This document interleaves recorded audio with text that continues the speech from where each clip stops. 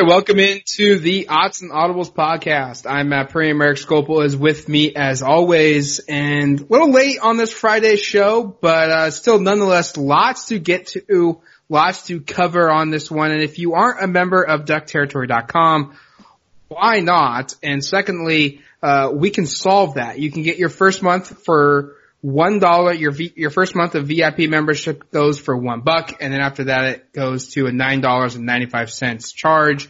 Or you could pay up front for an annual fee, $75.18. That's all it costs for an annual membership, $6.26 per month. Inside scoop, expert analysis. You can read all the content across the 24/7 Sports Network.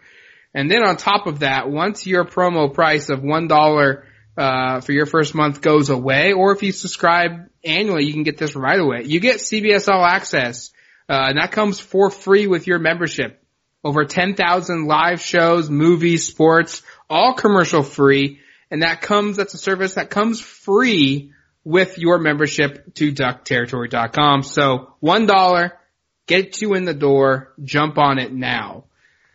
All right, now Eric, Fridays, kind of morphing into another basketball podcast. Both the men and the women played on Thursday, and it seems like this has become the norm the last couple of weeks, where Duck fan has been basically torn. Like, you either got to go split screen, 2 TVs, you got to do a TV and a laptop, a TV and a phone, TV and a tablet, 2 screens essentially to watch the men and the women play, because they're playing on the same time, the same day. And frequently now playing at the exact same time. I was one of those people with I had the laptop with the women's game on, and the TV had the men's game playing last night for me. And I guess it's kind of fun to go back and forth, but B, it's frustrating that you can't devote your entire attention to watching one of the 2 teams. And given how good both these programs are right now, both winning last night, we'll talk more about that throughout the show. It is frustrating that they're not spread out. There won't be, looking at least at the schedule going forward on the women's side, there shouldn't be too many times where they overlap. The women are kind of moving back to a Friday, Sunday, actually quite a few Friday, Monday schedules coming up in the next couple of weeks and months. But you're right, last night was kind of weird because the men played at 6, the women played at 7. Both games were going on simultaneously for like an hour, and it kind of made it a little bit harder to follow both games. You kind of had to pick or choose which one you wanted to watch, and I'm not sure where everybody else settled, but given the fact that California and Oregon was a pretty competitive game down to the wire, and Oregon-Utah was basically over by the end of the first quarter, I'm guessing a lot of people sided with watching Peyton Pritchard complete that comeback against the Golden Bears last night in Berkeley. Yeah, let's dive into the women's side first. Oregon went to the mountain schools. They started with a game at Utah, like you said, in Salt Lake City. They walk away with a pretty impressive 90-63 victory. Sabrina, you put something out on Twitter where she had relatively a quiet game for her, and yet nonetheless she still found herself on triple-double watch going into the fourth, and it was ultimately just how much were they going to play her in that final period. She finishes with 10 points, 10 assists, 7 rebounds. She also had 3 steals. She had 4 turnovers. She shot 3 of 7 from the field. She had 1 offensive rebound. She played 31 minutes. I think that's probably the biggest stat, is that she didn't have to play a ton of minutes in that game. But other Ducks seem to have big games from my vantage point. And that's probably what you want to see in this type of a game, is getting some of these other players going. Well, Oregon has had to play Sabrina and Satu Sabally in particular basically the entire game the last couple of weeks. You take out that California game, which was another lopsided win at home, but that Stanford game, both Oregon State games, basically Sabrina and Satu didn't come off the court. I think Satu played 79 out of 80 minutes against Oregon State, and Sabrina played 80 out of 80. And I think Sabrina played 38 minutes against Stanford, and Satu played something similar a couple weeks ago. So, these players we talked about it on our show earlier this week, our mailbag show, just about what our concerns about this team were. And it was, let's see if they can get players, to rest during fourth quarters. And we saw a little bit of that. Satu played 28 minutes, Ruthie played 31, and Sabrina played 31. And I think one thing that's somewhat notable is that we talked about this bench shortening, and yet we saw 3 players play, especially in that fourth quarter, who we weren't sure about their availability. Holly Winterborn played 15 minutes, which was nice to see her be a little bit more involved. But Lydia Guillaume, Morgan Yeager, and Lucy Cochran, 3 players who hadn't really been in the rotation or even available to play for at least a couple of weeks, all got in the game. It was good to see Guillaume in particular. She played 9 minutes, scored a basket. She, I think, will be crucial in terms of giving Ruthie Hebert a rest. She's at least capable of scoring and catching the ball around the basket and finishing. So that was nice to see. And we talked about this just before we started. I think the thing that I take away from this is that this was just kind of a pretty forgettable game. I mean, Oregon gets up by 16 points in the first quarter, and that's pretty much all she wrote. And then they add to the lead, and they're up 26 at half. And frankly, not telling you to turn off the game, but you were pretty safe if you wanted to go find something else to do with the rest of your evening, just because Oregon was so clearly the class of that game. You know, Oregon was so much better than Utah, and I think something that stands out now is we've talked about how this conference is pretty competitive, but it is a top-heavy, top-half kind of league, because once you get past the Stanford, Oregon State, Arizona State, UCLA's of this league, there are some teams that are very, very average, or at least Oregon is so much better than, and this was one of those games where by halftime, Oregon was clearly going to win. And I think we kind of knew that was a possibility coming in. Oregon won by about 40 points in Eugene earlier this month, but to see them go out and do it was great to see them score at such a high clip. They scored 31 points in that first quarter, 12 of 15 from the field, 5 of 6 from 3. Sabally, who'd been struggling from 3, hit her first 3, I think 2 in the first quarter, 1 in the second, to really get Oregon going offensively. Not a lot of negatives you can point to in this one. Utah did kind of get it going from behind the arc. They hit 9 threes in this game. They took 35 though, so it took them a lot of shots to get there. But you just look at this game, and I think you go, hey, Oregon did what they needed to do. They're now 8-1 in Pac-12 play at the midway point, 18-2 overall. They've got 2 more games in the next couple of days here against Colorado, and then at UConn on the road. But you feel pretty good just about how they started this road trip. It's never easy to go out on the road, but Oregon took care of business, and they did so basically from the start with that big first quarter. Yeah, this was Oregon's 8th time, or I guess I should say 7th, because we won't count Corbin because it was an exhibition game. But the 7th time this season that they've scored 90 or more points in a basketball game, that's impressive. I don't care the level of competition. I don't care men or women. To do that in 40 minutes of basketball is darn right just amazing. And now they go into a Saturday game, where they're playing in Boulder against a Colorado program who's playing a little bit better, who's, probably improved their standing in the conference, yet they're still significantly behind Oregon. We won't touch much on that one. Oregon won the first meeting 104-46. Tells you all you kind of need to know about that one. Yeah. But they do have a game on Monday night, I guess Monday afternoon Pacific time, a game in Storrs, Connecticut against the UConn Huskies. Game will be aired on ESPN2. It's Oregon's 3rd game in 5 days? Yep. And it's probably, correct me if I'm wrong here, it's probably the biggest game of the year, right? I think so. And there have been some other big non-conference games this year. UConn's lone loss came against Baylor, and Baylor is, I think, 2nd nationally. UConn is 4th. So that probably, is at least deserving to be considered, considering Baylor won the title last year. UConn is obviously UConn. Everybody knows what they represent. But yeah, this is one of the biggest, if not the biggest, regular season games of the year. And for Oregon in particular, this is undoubtedly the biggest game of the year. I know you can talk about the Civil War, you can talk about the Stanford game, but what Connecticut represents for women's basketball is what Alabama represents for college football, or what Duke represents in men's basketball. They are the preeminent program, and going and playing a game against UConn where I'm not sure if there's going to be a gambling line, but it's probably going to be either UConn by a couple points or Oregon by a couple points. Like, Oregon is definitely capable of going into Storrs and winning this game, and that's going to be a game where I think you're going to see basketball fans that maybe don't typically watch women's basketball flip on that game. It's going to be on ESPN2.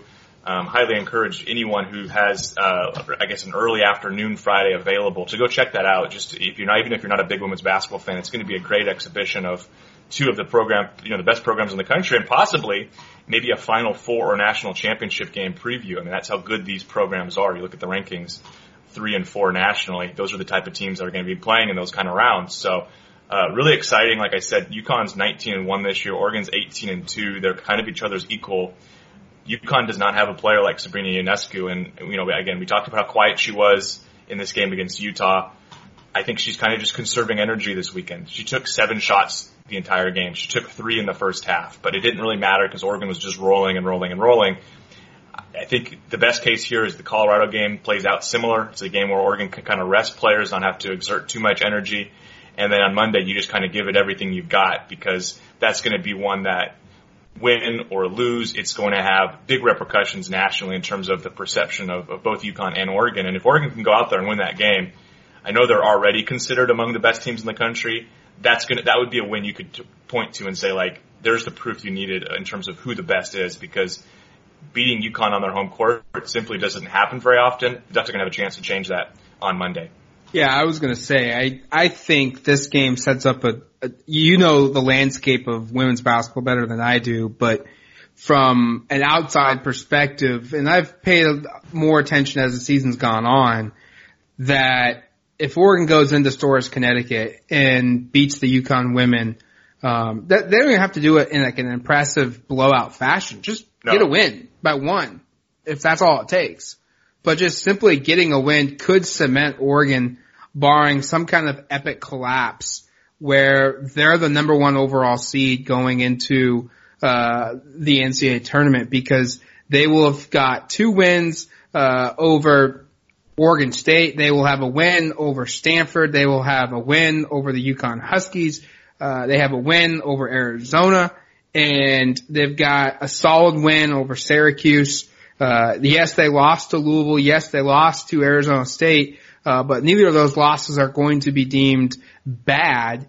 And Oregon still has games on the docket at home against both Arizona State. They also have to play UCLA, one time on the schedule. And then they get Stanford on the road. And if you emerge out of that stretch of games with 3 or 4 more wins, I don't see how this team could not be the number 1 overall seed, thus securing themselves the Portland Regional to have a chance basically to play in the state of Oregon all the way until the Final Four. Oregon has 10 guaranteed games, 11 guaranteed games from Saturday's game with Colorado through the end of the regular season, and then upwards of 3 games in the Pac-12 tournament in Las Vegas. They're pretty guaranteed to be a bye there and just start playing in the quarterfinals. But 13 games, if they are at that point 31-2, if they just run through this, they are undoubtedly the 1 seed, because you're looking at a collection of games, and we've talked about this for a while, where they're probably playing upwards of 6, maybe 7 top 10 games in that stretch. And then you throw in, like we said, Arizona State for 2, maybe 3 more. Maybe they meet one of those schools in the quarterfinals. That's not impossible. Then you pull it up and you go like, geez Louise, Oregon could have like 8 more wins over top 25. Quad 1 is I guess the terminology you see with the net rankings, still available to them. So yeah, absolutely. If Oregon gets hot here and they beat UConn and they just go on a tear, they're the number 1 overall seed. They become the favorites. They become a team, like you said, that also then has their first 4 tournament games in the state of Oregon, and that becomes a huge edge. And then it becomes a scenario where Oregon, I think we have all talked about this all year, where it becomes very, very likely, and it still have to go out and take care of business, but that they could be the first school in program, or the first team in program history, I should say, to win a national championship, which would be absolutely monumental and just add on to what legacy Sabrina Ionescu has already carved out for herself at Oregon. All right, let's take a quick break. And speaking of legacies, so on the second half of this show, let's discuss some accomplishments that both Sabrina Ionescu and Peyton Pritchard are either approaching or have accomplished in their 4 years at Oregon.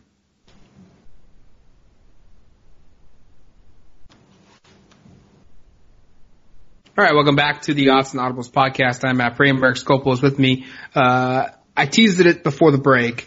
You posted a story up on the site that with every assist, with every rebound, that Sabrina Ionescu is accumulating in her career at Oregon, she's getting closer and closer to setting up a pretty remarkable career at Oregon and across the board and just all of college basketball, men or women.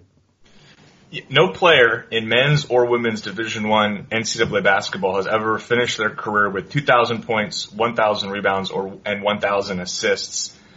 Sabrina's going to do that, and it could be within the next 10 games. She already has the points. She's got 2,331. She got to 2,000 in, I think, the second game of this season, and she's only 40 assists from 1,000 and 71 rebounds from 1,000. She's currently averaging about 9 of each of those categories, so that could be 5 more games to get to the assist number and maybe 8 or 9 to get to the rebound number. And if you look up what the schedule looks like, she could be breaking the record potentially in that game against Stanford on February 24th, which, if they go out and win that game and she gets that rebound record and sets that 2,000, 1,000, 1,000, and just kind of, I shouldn't even say sets that mark, she becomes the inventor of that club because it's a club that has no other members. That would be pretty spectacular and kind of, I don't know, you think about the fact that she went out and became Oregon's all-time leading scorer in a dominating win over Stanford, set her own career best with 37 points in that game. If she were to go out and get the rebound record in California, close to her hometown, we should mention, against Stanford, that would be pretty significant and pretty memorable for her to go out and do that. But yeah, she's built such an incredible legacy now at Oregon, and she really has a chance to go down. And if she does get this record, but I shouldn't say if, when she does get this record, because she will, she is going to cement herself as one of the all-time greats in the sport. And if she can go out and win a national championship at the end of the year, I don't know what the conversation becomes in terms of where she ranks all time, but she certainly wouldn't be far off anyone else's pace because she has accomplished so much during her time here at Oregon. All right, now on the men's side, the Oregon Ducks played a game against the California Golden Bears. It was a back and forth affair, no doubt. The game was tied at the half, 32-32. Oregon finds a way, like they have done in basically every other game, to win this one late, 77-72. Peyton Pritchard accounts for, I believe, 20 of the team's final 24 points. He scores 13 points on his own and assisted on 2 layups plus a 3-pointer. He finishes the game with 21 points, 19 coming in the second half, 8 assists, 1 steal, 4 rebounds, played 34 minutes, shot just 7 of 13 from the field and scored 21 points. That's really impressive when you can do that. And then you also get 19 points from Chris Duarte. His run the last 10, 15 games is really, really special. Will Richardson backs up his strong performance against UCLA on Sunday with another really good game of 15 points, 4 assists, 3 rebounds, 2 steals. He played 30 minutes in that one. And then something that goes really under the radar is Shakur Juiston. He had 9 points, 7 rebounds, 1 assist, 2 blocks, 2 steals. He played 30 minutes for the Ducks. He shot 4 of 6 from the field. He hit a really big 3-pointer, which was a trailing 3, step in transition, straight on. Really good performance from him. Anthony Mathis got going. He made 2 3-pointers. CJ Walker made a 3 and had another basket. They scored 5 points there off the bench. Overall, I felt like this was a really good win. And everyone's going to go, oh, well, Cal's not very good. Cal's, they're barely above 500, or they're under 500 now. They're 9-11. They're 3-4 in Pac-12 play. But look, the Bears are playing better. They are significantly better than they were under Wyking Jones last season, and they're doing it with lesser talent. And that's the impressive part there. And they play a style of basketball in which they want the game played in the 50s or low 60s at the most. And teams have struggled as of late, especially when they're playing at Cal, to score and get the game and get the pace at a level at a way that they want. And for the most part, this game Thursday night, that's how it was trending. It was 32-32 at the half. And teams, both teams, they were playing well offensively, but just the slow pace that Cal played with really dictated things. I mean, just go back and look at some of these games at Berkeley, the last 2 or 3 weeks, 66 points, for Washington State, 58 points for the Huskies. You saw UCLA score 50. You saw Stanford score 50. So the way that the Bears have been playing defensively, it's been pretty impressive. And Oregon found a way to push the numbers out and speed the tempo up, especially in the last 10 minutes of that game. And that was the difference. Oregon rebounded the ball well, and they come down the stretch and they win another game, 77-72. And I put this on Twitter afterwards. I think that was yet another game in which you can start engraving Peyton Pritchard's name on the Pac-12 Player of the Year award just because of the big plays he's made, especially in late game situations, and how he continues to score, and yet how he continues to set everybody else up on the team to score. He's starting to kind of reach that Dylan Brooks level of, if it's a close game in the final minute and you can just get the ball and give him a chance to either win it or tie it, you feel really good because he's just been so money in those situations. And the game didn't really get to that point against Cal because Oregon, I think, led by like 12 points in the last 50 seconds or so. And then it was funny. I got up to get my glass of water and I was talking to my fiance and I came back and suddenly it was a 4-point game. So wait, what? How did this happen? What happened? Is this game suddenly going to be close at the end here? And it kind of was, but it also kind of wasn't. But he played at such a high level down the stretch. You ran through his contributions, both scoring and setting up teammates in the second half. I thought this was just another example of this team showing its resiliency. This was a game where, you started the second half, Oregon, I think, got up by either 8 or 10 points, and it felt like they were just going to open it up and run away from it. And then Cal goes on a big run, and they're actually ahead for most of the second half until the final, 6 or 7 minutes when Pritchard really gets going and they start forcing some turnovers, hitting some big shots. It's just how they've been winning games this year. On the women's side, we talk about how dominant they are, how they're winning games by 30 points, 50 points. You look at the conference season so far for Oregon's men, they're 7-2, but only one of those games they've won by more than 9 points. They've been playing tight basketball games, a lot of them going to overtime. This was another one that really came down, like we said, to the final 6 or 7 minutes. Yeah, it's just kind of the way they've done business this year. It's not that team that blows teams off the court it just hasn't happened much this year. Most of their wins, like I said, have been very, very close games that go to overtime, games that are decided late. I think that's, again, a testament to kind of the resiliency of this ball club, but also having a player like Peyton Pritchard where in a late game situation where it's close, he's just so accomplished in taking care of business, whether it be at home or on the road. And obviously they struggled earlier this season with 2 road losses to Colorado and Washington State, but they've now rebounded with a couple of big wins in road games. And I think you have to be excited about what could happen on Saturday against the Stanford team, which I think has now lost 3 straight. Yeah, I think you look at, yes, they are playing close games. Yes, this game, Oregon was favored by 11 against California and they won by 5.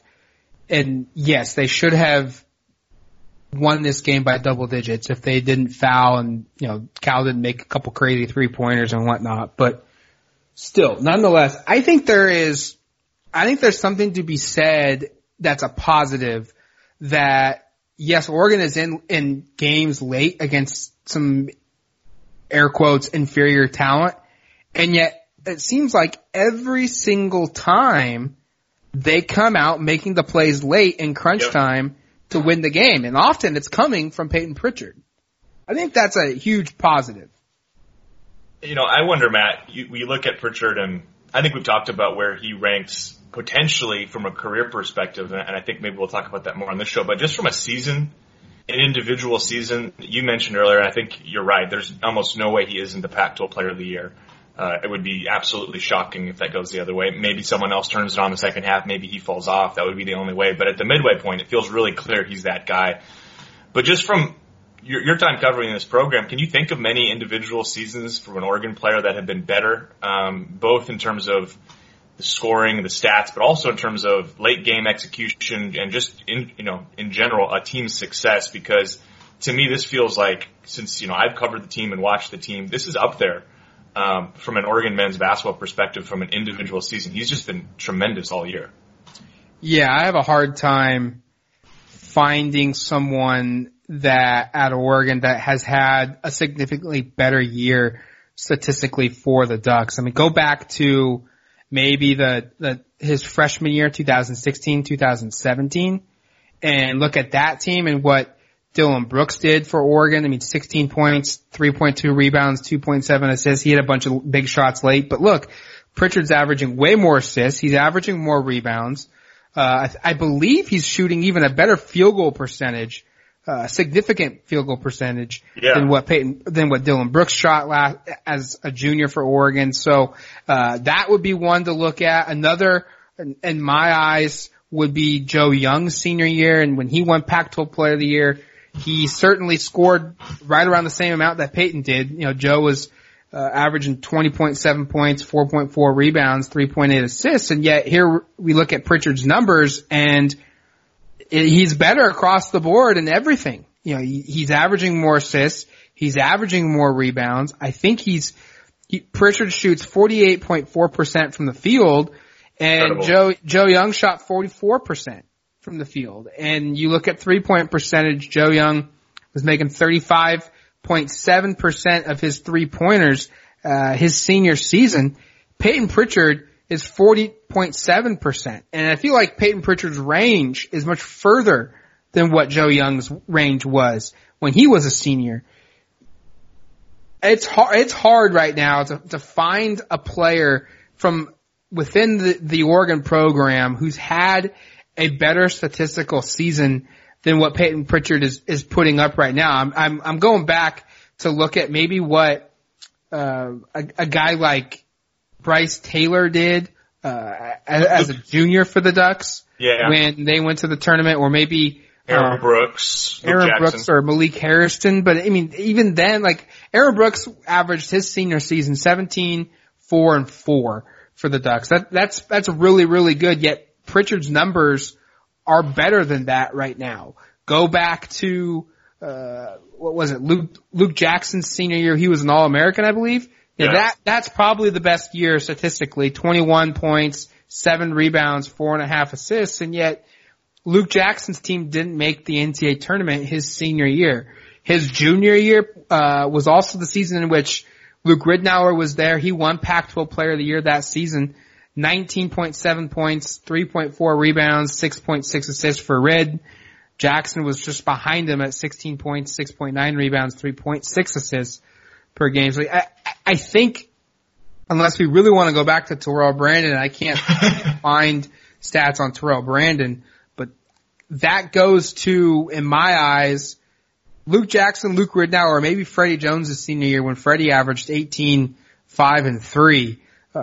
Pritchard's right up there. I think you could easily argue a case for Pritchard being, you know, statistically better than any of those three guys. And Pritchard is getting to the level, maybe this is a bigger topic, but when you mentioned Freddie Jones, you mentioned Luke Ridnour, and you mentioned Luke Jackson, from the modern era of Oregon basketball, and let's basically say that's from 1980 till now, that's 3 of the 4 best players probably to ever play at Oregon. And I know Joe Young was there, Dylan Brooks was there, but those 3 guys, Freddie, Luke, and Luke, are like Mount Rushmore of Oregon men's basketball. And Pritchard's getting to that level where he's comparable, if not better, statistically than those guys. I think the thing that, looking at his numbers just a little more closely, he's shooting 48% from the field as a 6'2" guard with, you know, almost half his attempts coming from 3-point range. That's really, really impressive. You don't see that from guards very often. A lot of times you see guards shooting, especially ones that are averaging, over 10 shots a game like Pritchard's been all season. Usually they're shooting in the mid to low 40s. Almost 50% from the field is honestly pretty astounding. And you're right. I mean, I think if you were to construct a Mount Rushmore, and it's hard for me to do this because I wasn't around for the Kamikaze kids, you know, Ron Lee and Greg Ballard and those players. Stan Love's another player. I think, you know, someone like my dad, when I talk about the greatest players of all time, he'll bring up Stan Love's name. But Peyton Pritchard is going to have a real argument to be on that Mount Rushmore, to be one of those guys up there, because he has had an absolutely awesome senior season, and there's a chance he wins National Player of the Year. He's in that conversation. I was this morning looking around the web for a couple of those prognostications, and I don't think I've seen any that were, more recent than about 2 weeks ago, but every single one of them had Pritchard in the top 2 to 3 for that award. I think he's going to be a consensus first-team All-American, and there's a chance that if he puts up these kind of numbers the rest of the way and continues to hit big shots at the end of games, and Oregon keeps winning and he keeps scoring like he is and his stats stay where they're at, that he does win that award, and that will absolutely cement his legacy because he would become the first player in program history to become a National Player of the Year. There aren't that many players from Oregon who've even been in the discussion for it, much less won that award. And Pritchard, like we said, he is really making a run here, and it's going to be really fun to see how this season plays out because you can tell he's a man on a mission. And we should say this is a year where on the men's side, and we talk about the women's side, Oregon's a legit national championship contender. I don't think this is Oregon's best team under Dana Altman, but the field is pretty wide open right now. There doesn't feel like there's a very clear top couple of teams. I know there's some teams with good win-loss records, but I don't know if those teams have been tested because you look at Gonzaga and San Diego State, they're playing in a little bit of lesser conferences. Pritchard it's been a career year for him, a historic year for him as a senior. Earlier this year, he became the school's all-time leader for wins in a career. I think he now has 99 wins or 95 wins, excuse me. And after the Cal game, during the Cal game, he became the school's leader for career assists. He passed Kenya Wilkins, who had 614. Pritchard needed 6 to do that going into the game, finished with 8. He has 617 assists now. He's 5 assists off from cracking the Pac-12's top 10 all-time number. He will not pass Gary Payton, but he's got a chance, a real chance to really cement himself into that 5, 6, 7 range, maybe even 4 if Oregon makes a couple runs in the Pac-12 and then the NCAA tournament. Yeah. Like you said, they're one of the better teams in the country. He could really go down as truly one of not only just Oregon's, but the best, one of the best in the Pac-12's history. And I thought it was pretty cool. After the game was over Thursday night, Luke Jackson sent out a tweet. As an alum of Oregon, I just love watching Payton Pritchard. Great guy, having an amazing year. Definitely can have major impact in the NBA. And that's why Pritchard came back this season to continue to win, continue to stack victories up and compete with this team, and at the same time show that he can be a guy that plays in the NBA. And I think he's done that 10 times over this season. He's set himself up where he may get picked in the second round, but I think he's going to be a guy that sticks on an NBA roster. I'm not going to say he's going to start or be this superstar player, but I think he's going to stick in the NBA for a couple seasons.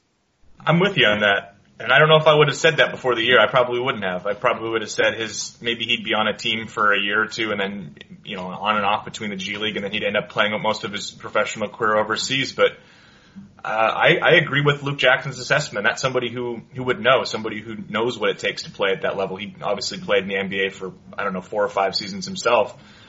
He's got an idea for that. And I will be curious to see where he is drafted, if he is drafted. I would think he should be taken somewhere in the second round. And maybe he plays himself into a late first round pick. I think if you're a contender and you're just looking for taking a player that maybe can help you as a role player off the bench right away, like, he's a guy who can help you score. And if his role is just as a kind of a microwave scorer or a second team kind of guy who leads your offense, he can do that. I don't think there's any question. I'm not saying I expect him to come out and be Trae Young and he's averaging 30 a game or anything. I think that's crazy, but I could see him being a 6 to 10 point per game scorer in the NBA for a little while, and maybe he ends up sticking as a starter somewhere. You just don't know. Point guard's a really competitive position. There are a lot of really good ones, a lot of really good young point guards in the NBA. So asking him to be a starter might be a lot, but I don't know. It's going to be very interesting to see. He doesn't have the measurables. He's 6'2". I'm sure his wingspan isn't going to be, he's not. I think that receiver for Arizona State he was like 6'2". Brandon Ayuk, I think he's 6'2" with a 6'11" wingspan. That's not Payton Pritchard, but Payton Pritchard is going to be somebody who's got all of the accomplishments from a collegiate career and all of the intangibles, I think, in terms of what you want from a basketball player at this level. The ability to shoot, the ability to lead a team, to distribute the basketball, to defend at a high level. I think he's an underrated defensive player. and we haven't really talked about that part of his game. I mean, he's going to be one of the best players in school history in terms of forcing turnovers from a steal perspective as well. But yeah, I think the NBA upside is something that's going to be very interesting to follow, because I think coming into the year, I didn't really pay that much attention. I just didn't think he would have much of an NBA future, but I think at this point you can't count him out. I mean, why can't Peyton Pritchard be Jalen Brunson? Yeah. Jalen Brunson was an early second round draft pick to the Dallas Mavericks. Is a guy that plays a good amount of minutes. I think he averages 7 or 8 points a game this season for the Mavs, and just look at Brunson's junior year. Brunson is the much more accomplished player from a winning standpoint. I mean, 2-time NCAA champion. He also won the Wooden Award. He was an all-tourney team player, consensus All-American, Naismith winner. He was Big East Player of the Year, 2-time All Big East player. And, Peyton Pritchard certainly will have his chance to win the Wooden Award, have his chance to be a consensus All-American, a Naismith Award winner. He will certainly, we believe, will be the Pac-12 Player of the Year. But Brunson, as a senior, played 40 games. He averaged 31 minutes a game. In his senior year, he averaged 18.9 points per game. He shot 52% from the field, 40% on three-pointers. He averaged 3.1 rebounds, 4.6 assists, and just a tick under 1 steal per game. And you just compare that to Pritchard. Yeah. And Pritchard's got better numbers in some of those areas. He doesn't shoot as much, as well as Brunson did. He shoots 48.4%, but he's a better 3-point shooter, 40.7%. He averages more rebounds, 4.3. He averages more assists at 5.9. He averages more steals at 1.6. He does average a little bit more in turnovers. Personal fouls are the same, and Pritchard scores just as many points as Brunson did.